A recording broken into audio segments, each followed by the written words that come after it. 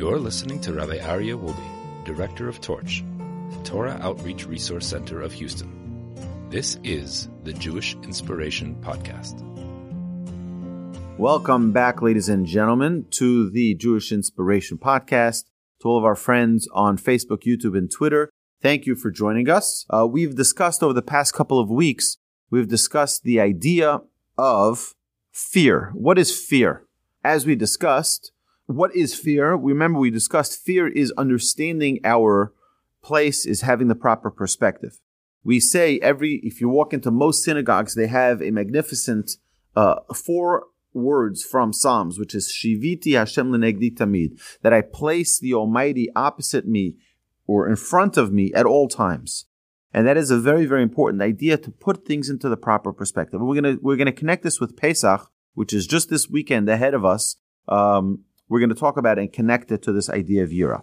But the idea of why it's so important is because in order to live a stress-free life, in order to have a life that is without stress, we have to have that proper perspective. It's very easy to get carried away in the world we're living in and thinking, oh my goodness, how am I going to control this circumstance? How am I going to control that? And people don't know how they're going to make ends meet. People don't know how things are going to work out ultimately.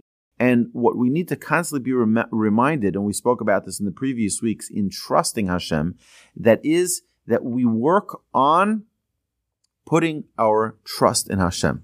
Hashem will get us the job we want, the job we need, the job that's right for us. Hashem will find us the things that we need, but we have to relinquish our own will to control everything and put it in the hands of Hashem.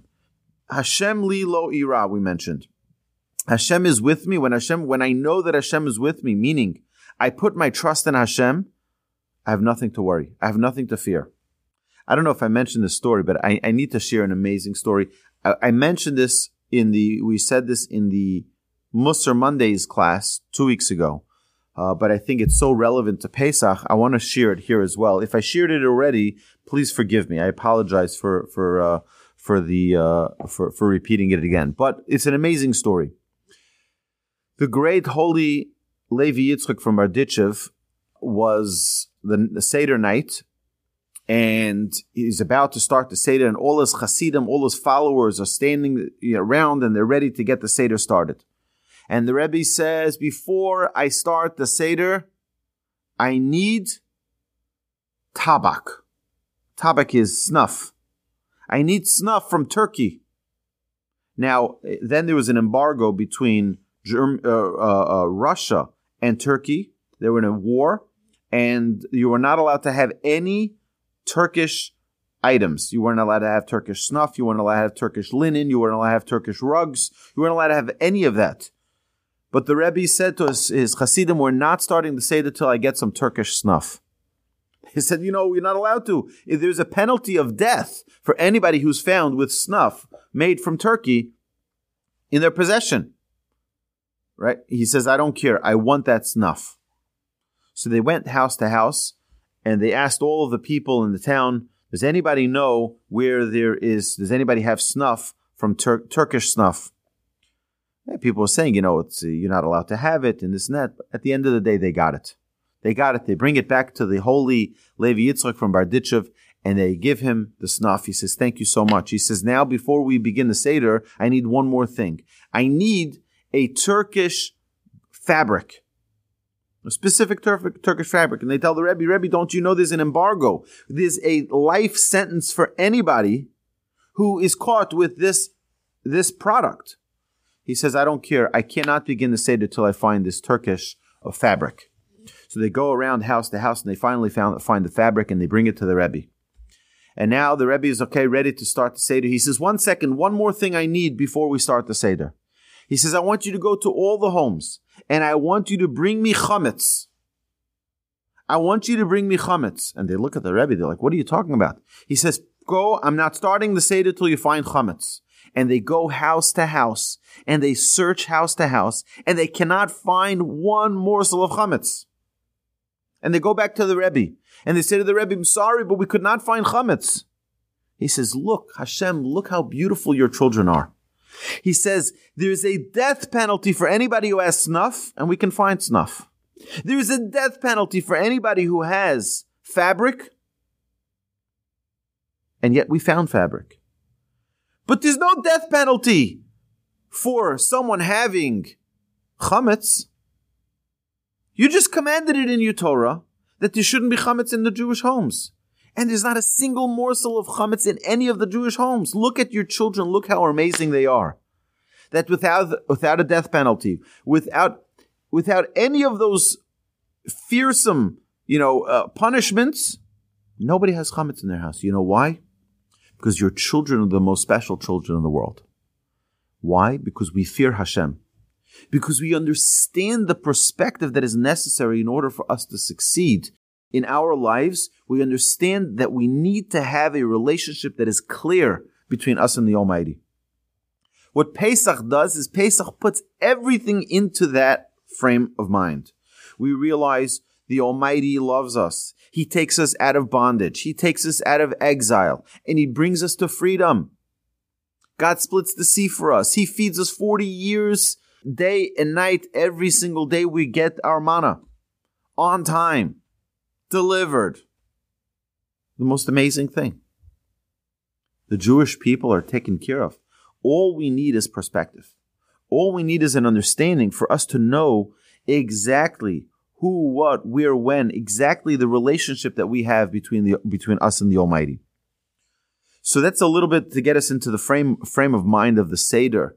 We have to understand that there's an amazing, amazing piece on the Seder, and I think this is probably the most powerful thing I've ever learned from my grandfather.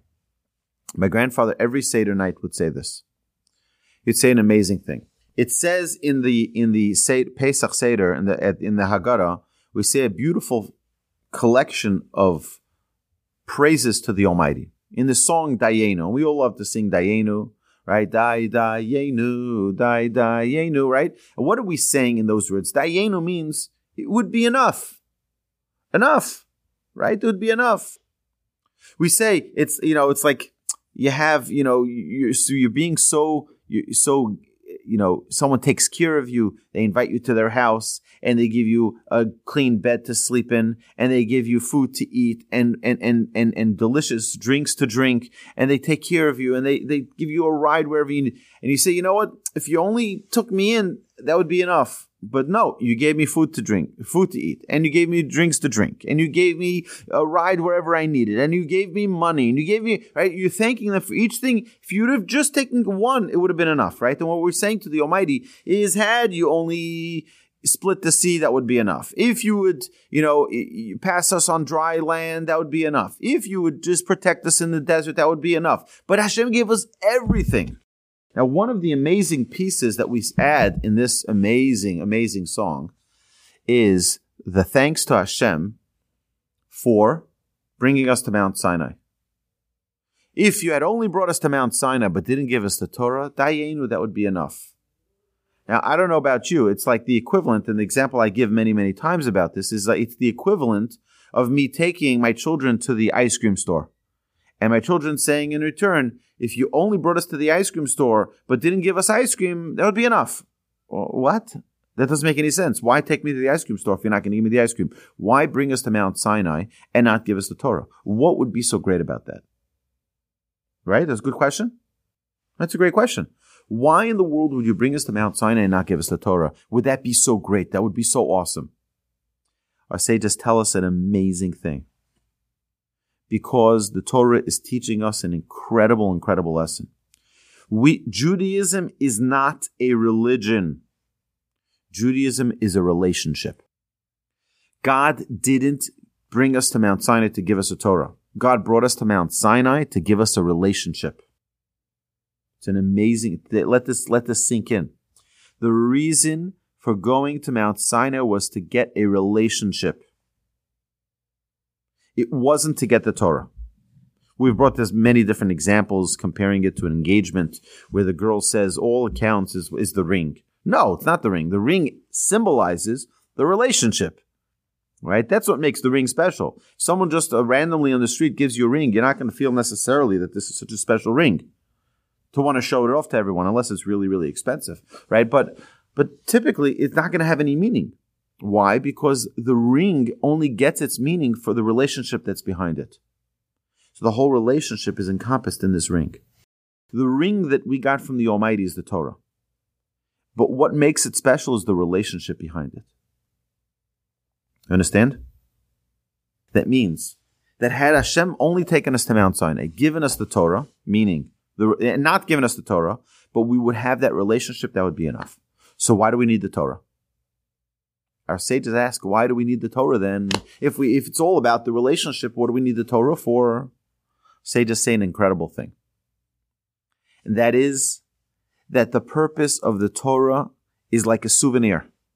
When you go on vacation, you're talking about, right, Bobby and all of you on torchzoom.com, right? So you're all talking about what you're going to do now that we have vaccines and we're feeling a little bit the opening of the gates of the pandemic. They're finally opening and now we can go, we can feel some freedom, we can, right? So now what are we going to do? So everyone's talking about the vacations they're going to go to, all the places they're going to go. And it's very nice, right? It's very exciting. What do you do when you go on vacation? You bring back something special. What do you bring back that's special? Well, everybody has something else that they enjoy, right? So some people I collect shot glasses. So for those of you who don't know, right? But it's only from places that I went to. It doesn't help for me to just get shot glasses from random places, right? I only want to go from places that I actually went to.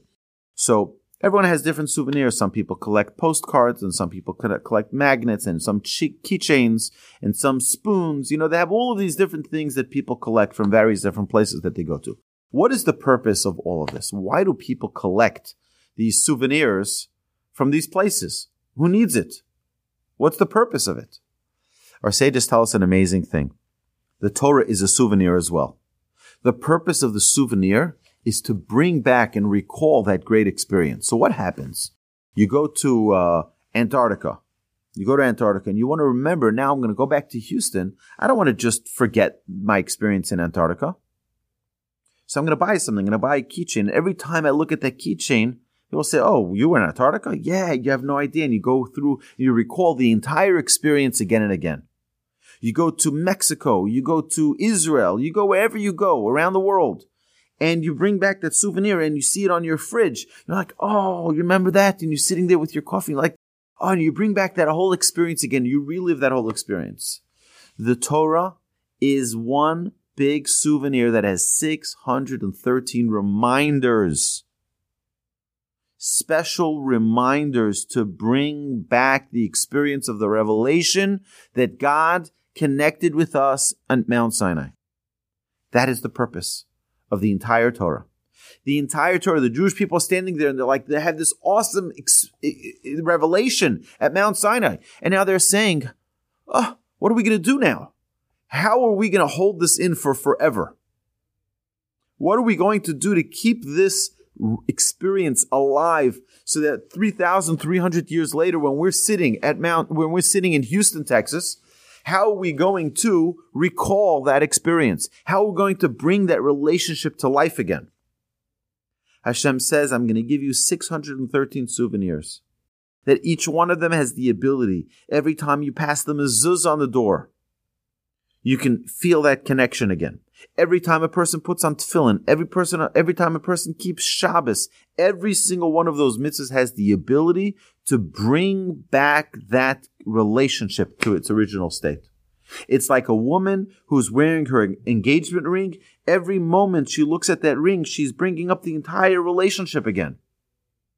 The entire connection that she has is brought up by looking at that ring. When we look in our Torah, when we study our Torah, when we experience and observe the Torah, what we're doing is bringing back that connection. So when we talk about this trait of Yirah, of perspective, what we need to do is recognize the relationship and how special it is, the relationship between us and the Almighty. The Almighty loves us. The Almighty wants good for us. The Almighty wants to have us close. That's the goal, the whole purpose of everything we have in our lives is for that closeness, is for that connection. And that's what we're yearning for. What we're yearning for is yearning for the connection between us and the Almighty to be solid. That's what we're looking for.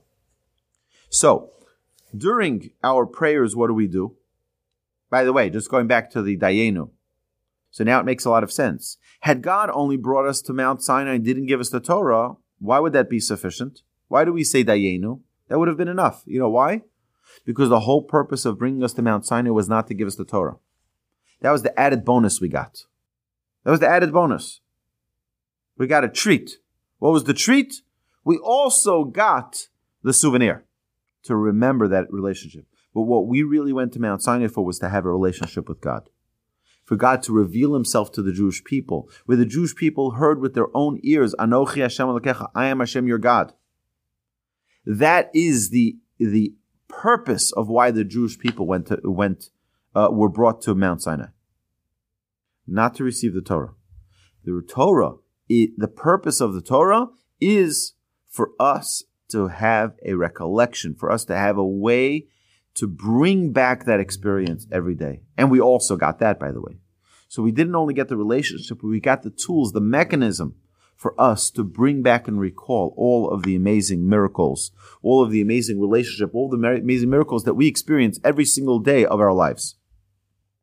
So when we stand in prayer, during prayer, you know what we do?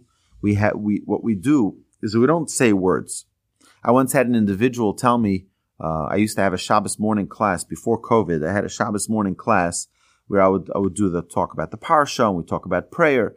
And I had one individual, and after the class, I would tell him, here, go into the synagogue. You can go into the main sanctuary and join the congregation, feel part of the whole community. So I had one individual. He says to me, "I'm out. I'll see you later." I said, "What's going on? Is everything okay?" He says, "Look, me and prayer don't get along." I said, "What do you mean you and prayer don't get along?"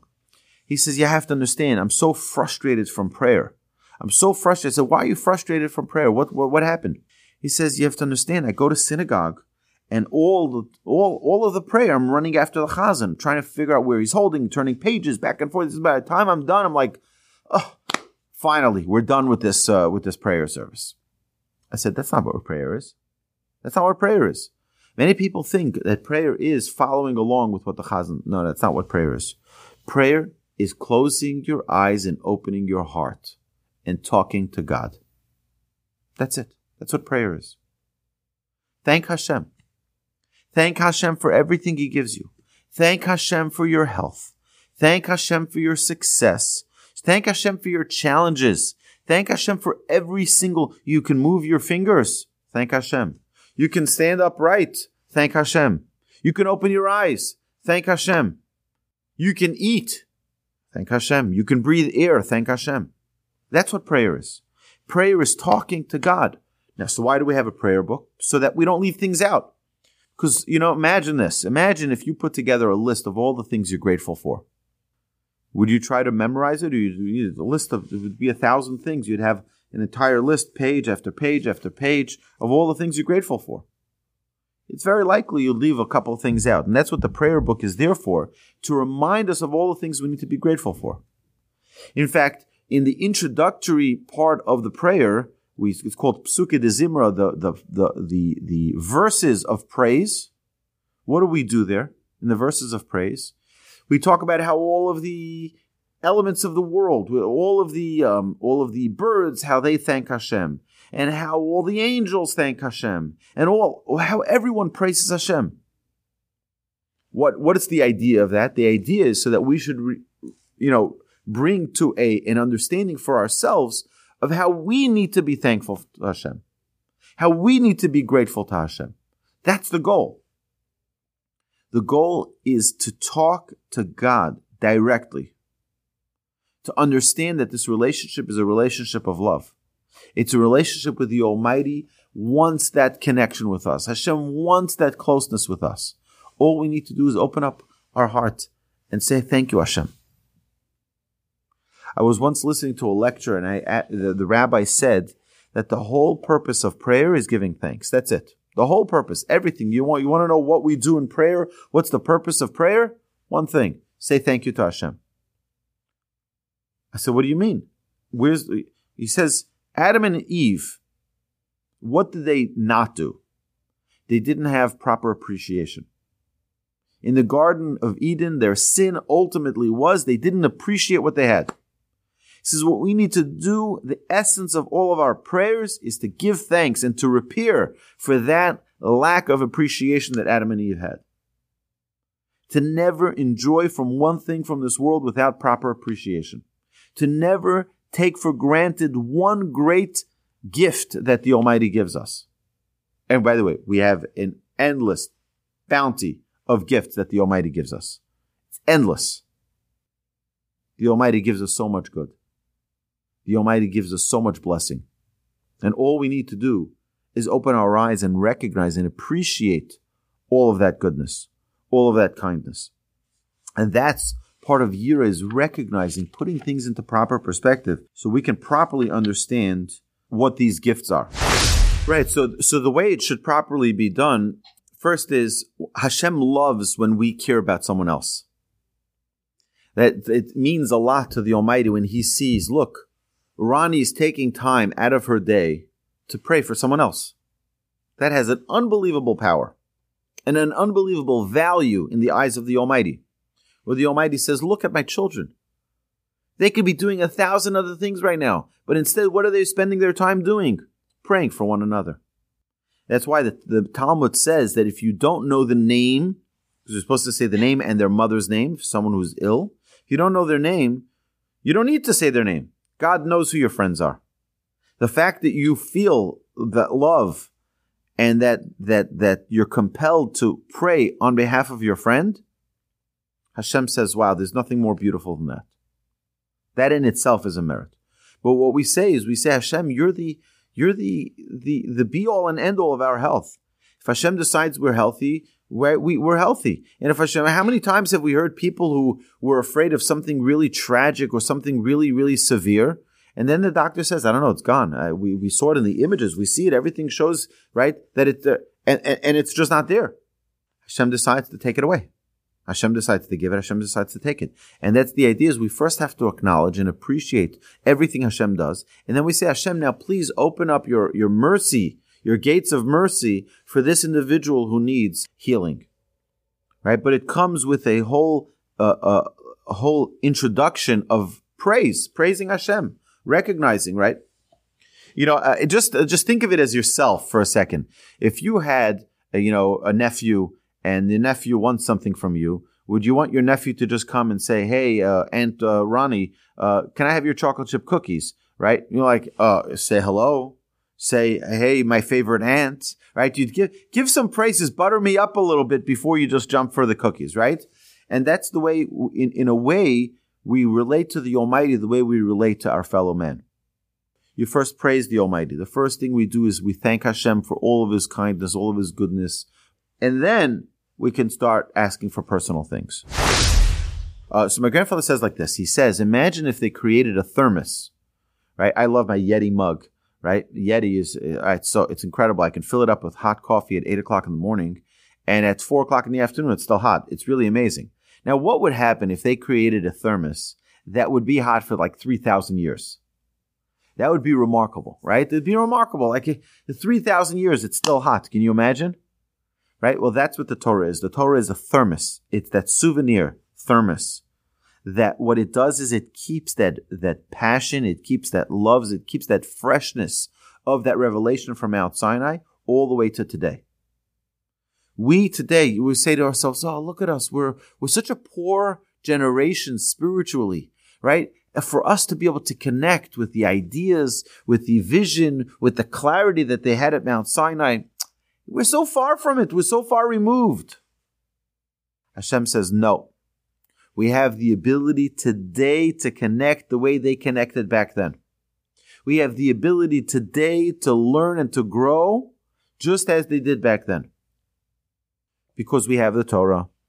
And the Torah is that thermos that keeps the heat of that relationship solid for forever, for eternity.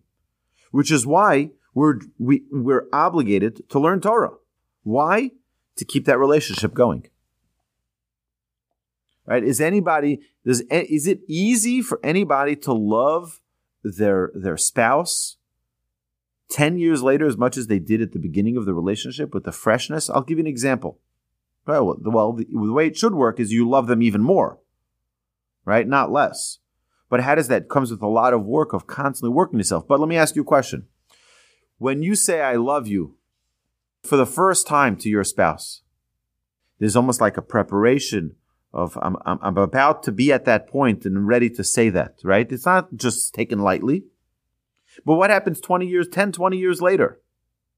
I love you, and you don't realize who you're even talking to, right? I just said, okay, goodbye, I love you, right? Oh, 1 second, that was Comcast. I was just talking to the customer service at right? We don't even know who we're saying it to, right? Because it becomes habit. The idea is for it to stay fresh. And that's what the Torah does. The Torah keeps the relationship between us and the Almighty fresh. So that every day, it's a new, fresh relationship. We recognize again and again and again the love that Hashem has for us. All right, so now we have to also remember that at the end of our life, we come before the heavenly courts, and it says, our sages tell us that we're going to be shown a movie, so to speak. We're going to be shown a movie of everything that we've done. I'll tell you a frightening vision. It's a true story. I was standing at Walmart, the local neighborhood Walmart, and I go to the self-checkout. I typically don't like waiting online, but if it's necessary, I will, right? Obviously. But if you have the option to do self-checkout, why would you wait online, right? So I go to self-checkout, and I scan my items, and it says on the screen, it says, one item was not scanned. What are you talking about? How do you know one item was not scanned? It was scanned. So they play a video. They play me a video on the screen over there at the checkout counter. All the way up, straight on the ceiling, there's a video that keeps track of all the items that are in the wagon and the items that are scanned. So sometimes it makes a mistake. It's the most frightening thing. You see a video of yourself at the register scanning the items, and you see, right, every one of your movements are being recorded from a camera that's 30 feet above you. And it's focused in onto your checkout, self-checkout register. And I was immediately thinking, look at how the Almighty is teaching us that He records everything. Hashem records every one of our actions. And it's on instant playback. As soon as a person passes away from this world, any of our actions are shown to us. Every single one of our actions are shown to us.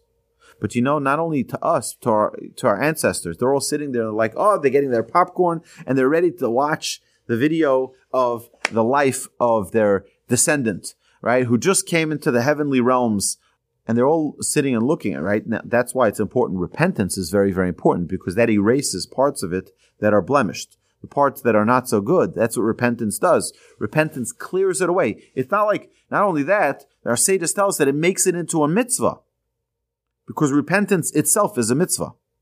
So if a person does a bad deed, a negative act, and then does the incredible mitzvah of teshuvah, so the negative act brought them to do the mitzvah. So the negative act becomes a mitzvah. So they'll have like an edited screen where it'll be like, here's right? Instead of it being the bad deed that perhaps a person did, because they did teshuvah because they repented, it now turns it into a positive deed. Amazing. That's we're going to have everything shown in front of us. There's no secrets. There's no hiding. Even our intentions, our thoughts, everything is played out. It could be very, very, very embarrassing. That's part of when we talk about Yirah, to have a proper perspective that there is accountability to everything that we do. People fear failure. Right? We all have some type of fear of failure. But the truth is, and we all know this very, very well from experience, I'm sure we all had failures in our lifetime. Failure only helps you become better. Anytime, I can tell you, a very dear friend of mine became very gifted in a specific area of life. I'm not going to get into it because he might be watching. I don't want to embarrass him. But he became very, very successful in a certain area of life. And I once asked him, what prompted you to have this success, like to realize that you had this talent. And he said, when I applied for my first opportunity, I was turned down. And I said, I'm going to show them that I can do this. Right? They turned me down, but I'm going to show them that I can still do it. And he became very, very, very successful. Michael Jordan in high school was kicked off the basketball team because he wasn't good enough. It's a true story. He wasn't good enough. Can you imagine if you were that coach who kicks Michael Jordan off the basketball team? But and by the way, I heard this also from another athlete, J.J. Watt, right? Is he still with the Texans? I think he was traded out, sadly. But either way, he's always going to be a Houston legend, right? But one of the things he said after he won his, I think he was the defensive or whatever of the year. He won one of the years that he won it. He said, I want to give special thanks to my coach who said I'll never be anything. Because he was able to, that failure pushed him to try even harder to become more successful. We have to realize that failures are only opportunities. Failures aren't a statement. Failures are a part of a process for us to become better people. And don't get caught up in it. Don't get caught up and stuck in I can't believe it. My teacher doesn't believe in me. No. Use it as a springboard to bring about even more success. So they asked Warren Buffett, how did you learn to make such good decisions financially? You know what his answer was? I made enough bad decisions. You make the bad decisions, you learn to correct them. If a person doesn't learn from their mistakes, they'll never become better. They'll just, I'm so bad, I'm so terrible. No.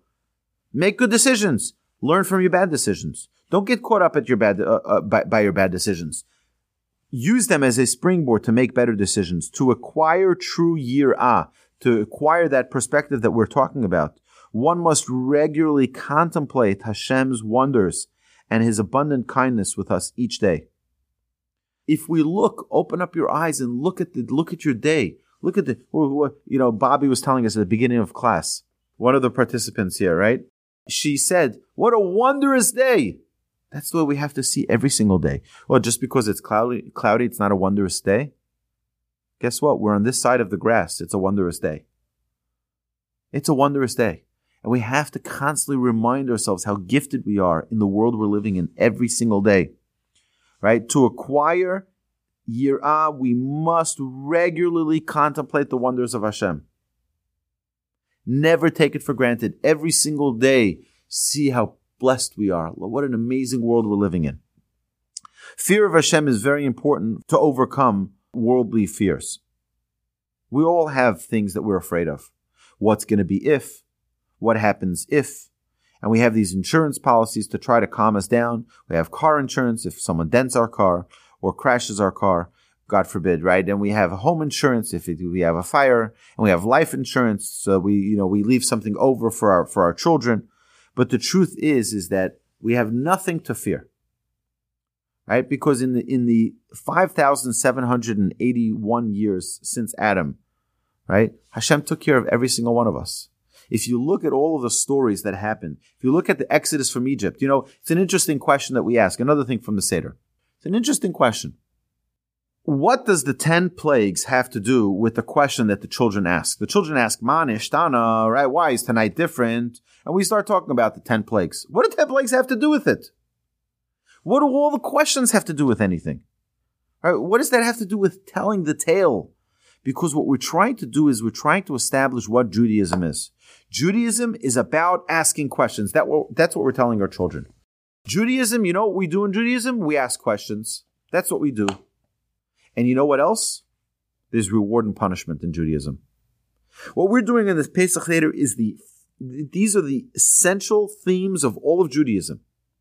Number one is we ask questions. It's not like in other religions you're not allowed to ask questions. You're obligated to ask questions. We teach our children, stand on that chair and ask the questions. You know why? Because we love your questions.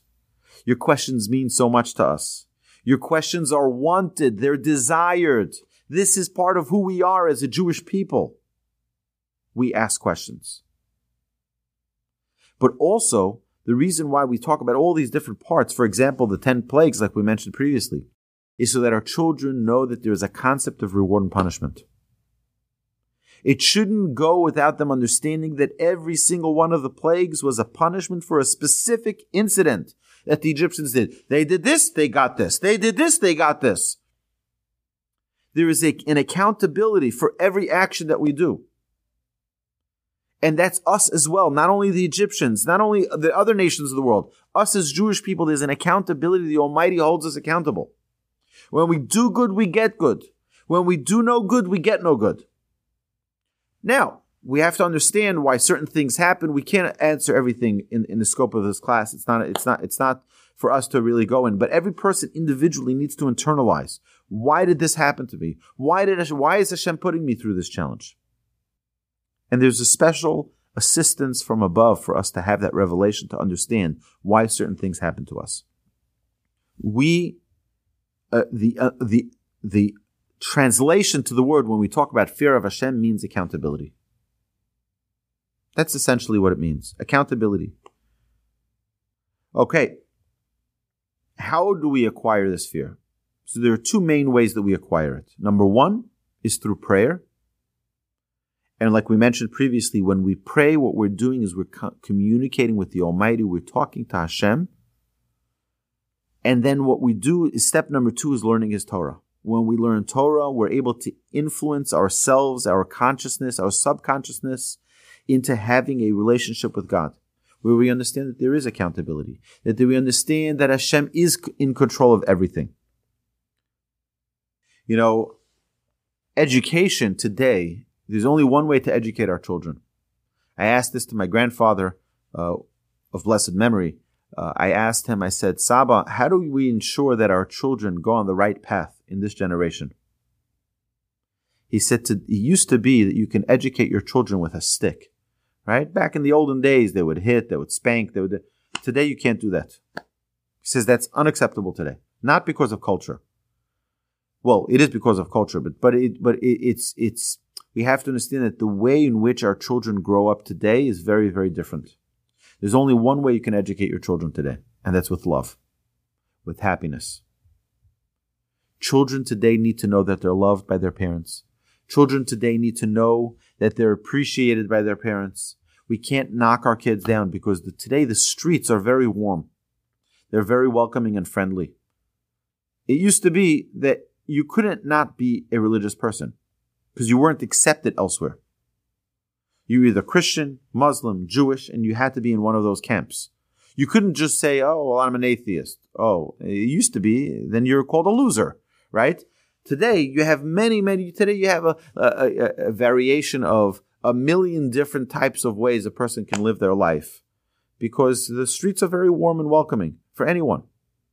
If we want our children to have that connection with the Almighty, they have to understand that there is love in this world. And the way we give it to them is from parent to child. You know, there used to be a phrase that people used to say in the early days of the early 1900s when people were immigrating into the United States. People would say, I spoke to a friend of mine. He told me that his grandfather got 52 jobs a year. He'd get a job on Sunday morning, and he didn't show up on Shabbos. He got fired because he can't work on Shabbos, right? They say, oh, you don't show up on Shabbos? You're fired. Next Sunday morning, he got a new job, right? Imagine you get 52 jobs a year. So people sometimes relented and they said, it's difficult to be a Jew. But that's not true. It's not true. We have a song that we sing in our synagogue. Every Shabbos, we try to sing it. And it's exactly the opposite. It's geschmack to be a Yid. Geschmack to be a Yid means it's awesome to be a Yid. It's awesome to be a Jew. And we have to remember that. We have to feel it. We have to have a connection to that. But that's what destroyed Judaism when people said, oh, it's difficult to be a Jew. It's not true. It's awesome to be a Jew. Yeah, there are challenges. But it's awesome to be a Jew.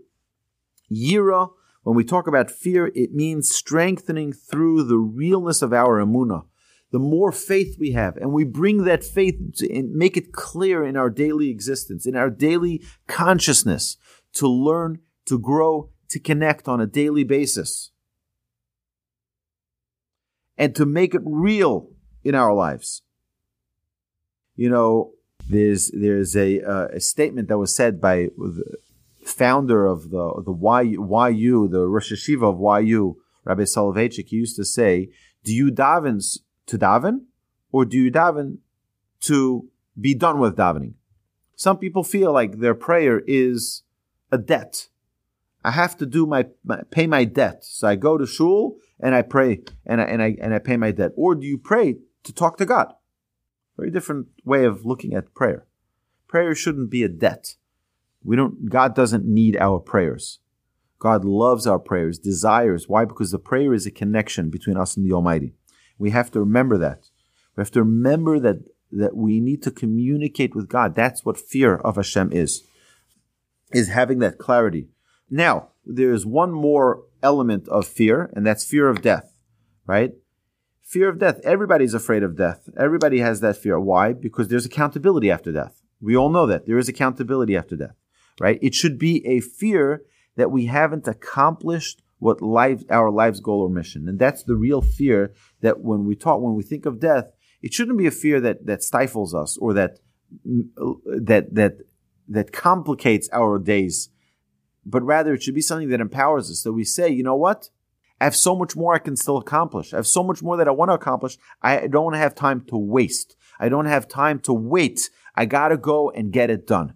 So we're going to end this topic of fear. Hopefully we'll be able to take these lessons that we've discussed and internalize them and bring them into our consciousness, and we'll be able to bring them into our daily lives and live with the reality of understanding the connection between the Almighty and us and how much Hashem loves us every single day. But not only that, I want to wish every single one of you a beautiful, terrific, delicious Pesach, right? Your Pesach should be elevated. It should be holy. It should be loving. It should be fun and enjoyable for all of those who are with you. It should be healthy. And that's one of the blessings that we bless one another before Pesach is it should be a chag, a holiday, which is kosher v'sameach. It should be kosher, meaning it should be perfect and pristine in all ways possible, and happy. It should be joyous. It should be joyful. We should be enriched through this Pesach. It should be the most beautiful experience ever. So with that, my dear friends, we're going to sign off from Facebook and YouTube and Twitter. I think we pushed off of Twitter already a little earlier. I want to thank you all for joining us. If you enjoyed these classes, please like and share them. And we look forward to seeing you at future classes. Yeah, absolutely. We don't need to have a wedding ring to be married, right? I don't wear a wedding band, but I'm still married, right? The idea is that the wedding band represents the relationship. It isn't the relationship. It just represents the relationship. If a woman loses her wedding band or her engagement ring, it doesn't mean that she's not married now or engaged. It just represents it. It's sentimental. It encapsulates all of the emotions that are in that relationship in one ring. You've been listening to the Jewish Inspiration Podcast, a Torch production. Become a supporter at torchweb.org, because your assistance enables more Torah learning around the globe. To find more lessons offered by Torch, please visit torchpodcasts.com.